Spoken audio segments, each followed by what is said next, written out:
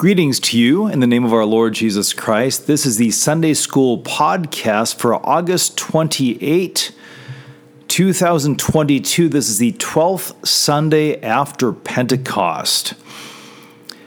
And in this podcast, we'll be looking at a brief story from Luke chapter 10, verses 38 to 42. This is the story of Jesus visiting the house of Mary and Martha. Now, this is Luke chapter 10. It's kind of midway through that gospel. And to lead into this story, I want to note a couple of other things from the two previous chapters. In Luke chapter 8, Jesus tells the parable of the sower. It's quite brief. I'll read it to you quickly. A great crowd is gathered around him, and he tells this parable in Luke chapter 8, verse 5 and following. A sower went out to sow his seed, and as he sowed, some fell along the path and was trampled underfoot, and the birds of the air devoured it. And some fell on the rock, and as it grew up, it withered away because it had no moisture. And some fell among thorns, and the thorns grew up with it and choked it. And some fell into good soil and grew and yielded 100-fold. As he said these things, he called out, "He who has ears to hear, let him hear." Now, this parable is pretty well known. The disciples ask him what it means, and he explains the parable to him that the seed is the word of God and is planted in all sorts of places, and the Lord brings about the harvest despite the work of the devil and the world and the cares of this life. And as Jesus concludes explaining the parable of the sower, one of the next thing he says, after explaining the importance of the word as the seed in the parable, he says in Luke 8, verse 18, "Take care then how you hear, for to the one who has more will be given, and from the one who has not, even what he thinks that he has will be taken away." So once again, the importance of hearing God's word. All right, fast forward a little bit from there into Luke chapter 9, and we have the transfiguration of our Lord. And that's important, one, because God declares to Peter, James, and John, "This is my beloved Son in whom I am well pleased. Listen to him." But it's also a turning point in the Gospel of Luke. Up to now in the gospel, Jesus' ministry has been pretty popular and really pretty happy. He's been teaching and working miracles, and various crowds have been flocking to him to listen and to receive his gifts. He's fed the 5,000, all sorts of things. Once he is transfigured, however, the mood changes. Jesus starts to tell the disciples that he will be betrayed and rejected and killed, and on the third day rise again. And then he sets his face toward Jerusalem. So from then on, the tone of the Gospel of Luke is a bit more somber. Jesus is making his way to the cross. He's a little bit more of a lone figure. The crowds are not following him quite as much. The disciples don't understand. So as Jesus makes his way towards Calvary, he's sort of a lonely Messiah surrounded by people. Then in Luke chapter 10, we arrive at this story, and this is a short vignette as part of this journey to Jerusalem. Now, when Jesus sets his face to go to Jerusalem, it's not a straight line from point A to point B. It's kind of a meandering trip. And this story here takes place in the house of Mary and Martha. And we assume this is the Mary and Martha who also live with Lazarus, which means they're in Bethany, very close to Jerusalem. However, although the story takes place, we are almost certain, in their household, he doesn't go straight from there to Jerusalem and to his death. There's more story to be told. At any rate, Luke chapter 10, verses 38 to 42, a rather short reading for this week. Now, as they went on their way, Jesus entered a village, and a woman named Martha welcomed him into her house. And she had a sister called Mary, who sat at the Lord's feet and listened to his teaching. But Martha was distracted with much serving. And she went up to him and said, "Lord, do you not care that my sister has left me to serve alone? Tell her then to help me." But the Lord answered her, "Martha, Martha, you are anxious and troubled about many things, but one thing is necessary.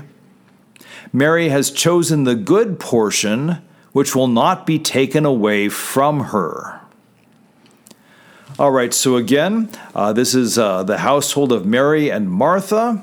And so this is almost certainly the village of Bethany as Jesus slowly makes his way towards Jerusalem and his death for our sins. We don't have any mention of Lazarus here. It is unusual that Martha, as a woman, would invite Jesus into her home for a meal.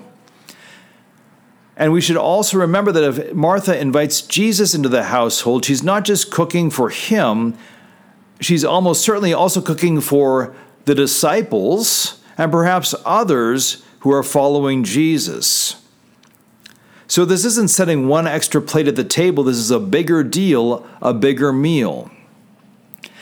And this is not the first time that Jesus has such a meal. Luke is very big on the idea of table fellowship, that Jesus often eats with sinners. And those meetings, those meals, have a distinct pattern to them. First, Jesus teaches, then they enjoy a meal together, and so you have a time of teaching and a time of eating to compose the event. Same thing here. Before the meal, Jesus takes some time to teach while the meal is being prepared, which means somebody has to prepare the meal. And that's Martha. Martha is going to and fro to get this meal prepared. In fact, when it says Martha was distracted with much serving, the Greek there literally says she's dragged about, she's dragged around. She has all these things that must get done for this meal to take place. And she's not trying to avoid hearing Jesus. Instead, she sees the importance of getting the meal on the table. So what Martha is doing is not a bad thing. What Martha is doing is a good thing. She has opened her house to the Messiah and probably his disciples. And she wants to prepare a meal for the Lord. This is, in fact, a blessed act of love towards God in the flesh. But because it's a big meal, she's distracted, she's dragged around by much serving. In the meantime, as Jesus teaches before the meal, Martha's sister Mary isn't helping at all. In fact, she's sitting at Jesus' feet and she's soaking in what Jesus says. She's listening carefully to all of his teaching. And that also is not a bad thing. She is hearing the word of the Lord. And by that word, Jesus is giving his gifts of forgiveness and life and salvation. But Mary isn't helping get the meal on the table. And that's important too. Martha notices this as she's distracted with many things, that she's getting dragged around by responsibilities and Mary is not. And she chooses to involve Jesus in this family dispute, which is really socially unconscionable at the time. You don't drag an outsider into such a discussion, but Martha does. And she says, "Lord, do you not care that my sister has left me to serve alone? Tell her then to help me." And that seems to me to be a perfectly responsible request. They have a dinner guest, or they'll say have dinner guests. It would seem that both of them could help out preparing the meal. And here Mary is doing nothing while Martha is doing all the work. So it seems to me that if Jesus turned to Mary and said, "Maybe you should help your sister for a while," that would make total sense. But that's not what Jesus says. In verse 41, the Lord answered her, Martha, Martha, you are anxious and troubled about many things, but one thing is necessary. Mary has chosen the good portion which will not be taken away from her. So what Martha is doing is good. She is serving the Lord. But Jesus says Mary is receiving and has the one thing necessary. Mary has chosen the good portion, says Jesus, and that's a bit of a play on words there because Martha is hard at work to put portions of food on the table. It's the same word that you'd use for portions of food. And so Martha is trying to get food on the table into each plate. Mary is receiving a better meal, a better portion from Jesus by listening to her. Now, a key phrase in Jesus' statement is at the very end when he says, Mary has chosen the good portion which will not be taken away from her. And remember Luke 8:18, just after the parable of the sower, when Jesus is talking about the importance of hearing the word of God and says, take care then how you hear, for to the one who has, more will be given, and from the one who has not, even what he thinks that he has will be taken away. Here Jesus says Mary has the good portion. It will not be taken away from her because what she has is the one thing necessary, which is salvation through the word that Jesus teaches. Jesus has come to preach the kingdom of God. He says so explicitly in Luke chapter 4, verse 43. That is why he has come. He doesn't say he's come to be served food by people, but to preach the kingdom of God. So while what Martha does is a good thing, what Mary does is receiving what Jesus has come to give. And that's the better thing. And Jesus will not let that be taken away from her.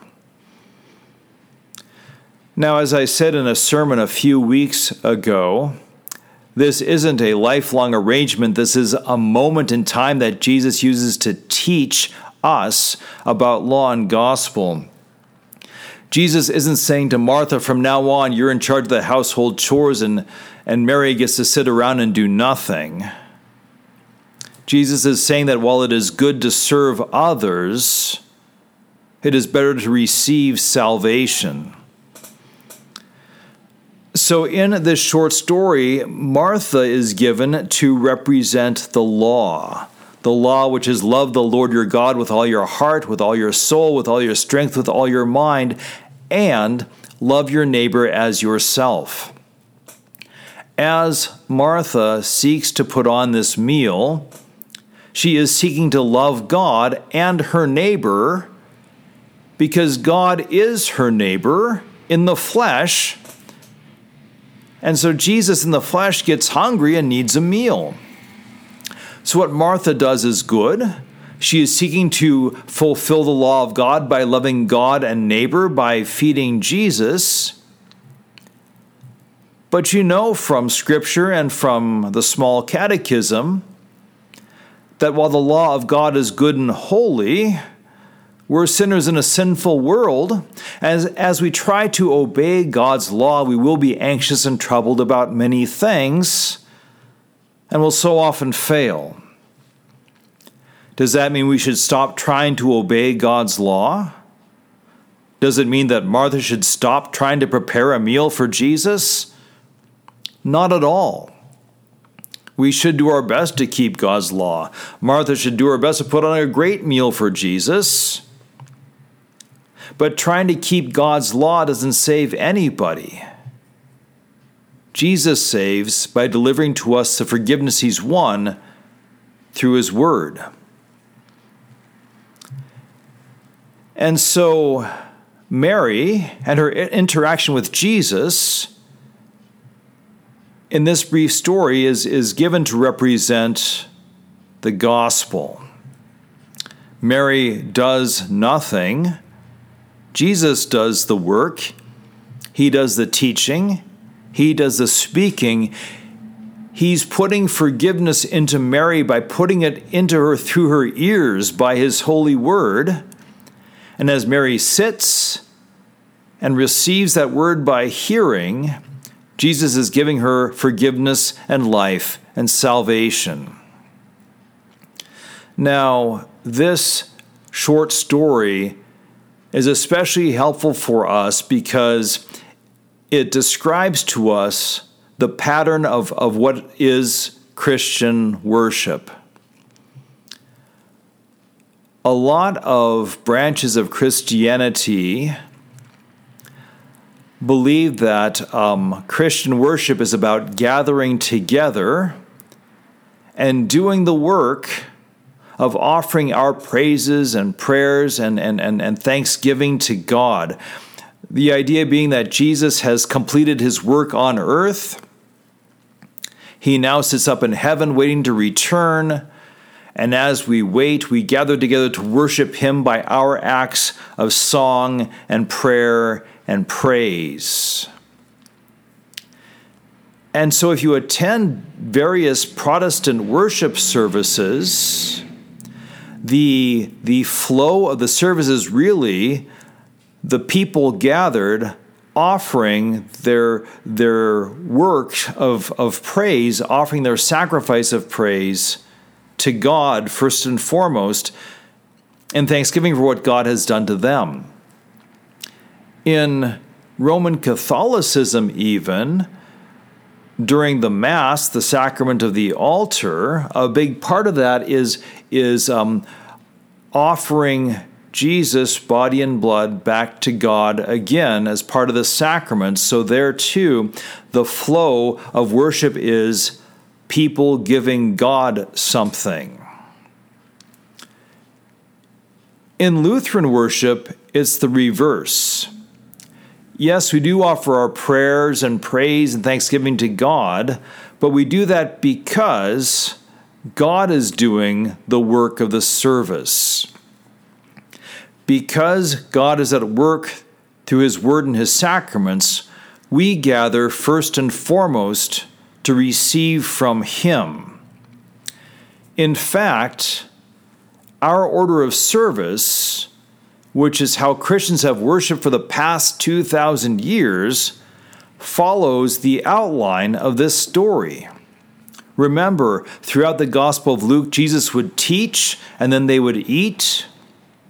In early Christian worship and in Lutheran worship today, first we have the service of the Word, where we hear Jesus teach us his law and his gospel by means of the scripture readings, the intro that we sing, and by means of the sermon. And that's followed by the service of the sacrament, the Lord's Supper, where we have a meal where Jesus is host, giving us his body and blood. So as we gather together, we are like Mary in this lesson, hearing Jesus speak through his word, and then joining him in a meal where he gives us his own body and blood for the forgiveness of our sins. Is it wrong to do the work of prayer and praise and thanks to Jesus? Absolutely not.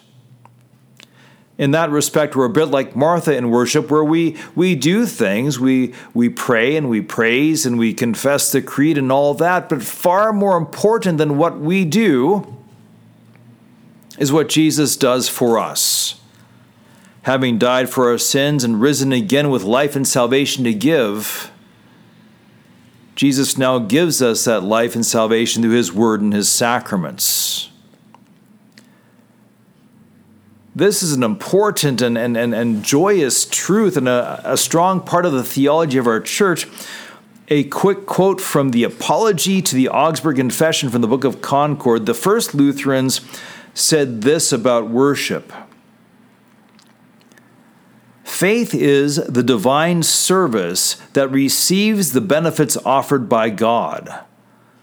The righteousness of the law is the divine service that offers to God our merits.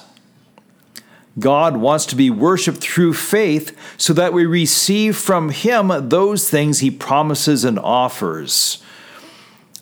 That's Article 4 of the Apology, paragraph 49. Elsewhere, the Apology says that the highest worship of God is to receive the forgiveness of sins, which sounds odd to a lot of people when they first hear it, but remember, Jesus declares he came to preach the kingdom of God. In preaching the kingdom of God, he came to bring us into his kingdom by giving us forgiveness by his word. And so the highest worship of Jesus is to receive the gifts that he wants to give: forgiveness and life and salvation. So is it good to be Martha? Is it good to try to keep God's law? Certainly. Should we daily seek to love God with our whole heart, soul, strength, and mind? Should we seek to love our neighbor as ourselves and do good works towards others? Absolutely, yes. To work at keeping God's law is a very good thing. But why is it better to be merry? Because our works don't save us. So when it comes to worship, the most important thing is not what we do in worship, but what God does for us by giving us forgiveness and life and salvation as he visits us in his word and his sacraments. So by all means, be Martha and rejoice to be Martha, keeping God's word, keeping his law. But even better, rejoice to be Mary and receive his forgiveness, because that's the one thing necessary for life and salvation. All right, that's a quick look at our text for this week. Short podcast because it's a short reading, but the Lord bless you in your further meditations on this text, and the Lord bless you with every good gift if you're teaching this to others. And until we speak again, the Lord grant you every good gift, all for the sake of Jesus. God's peace, and goodbye till next time.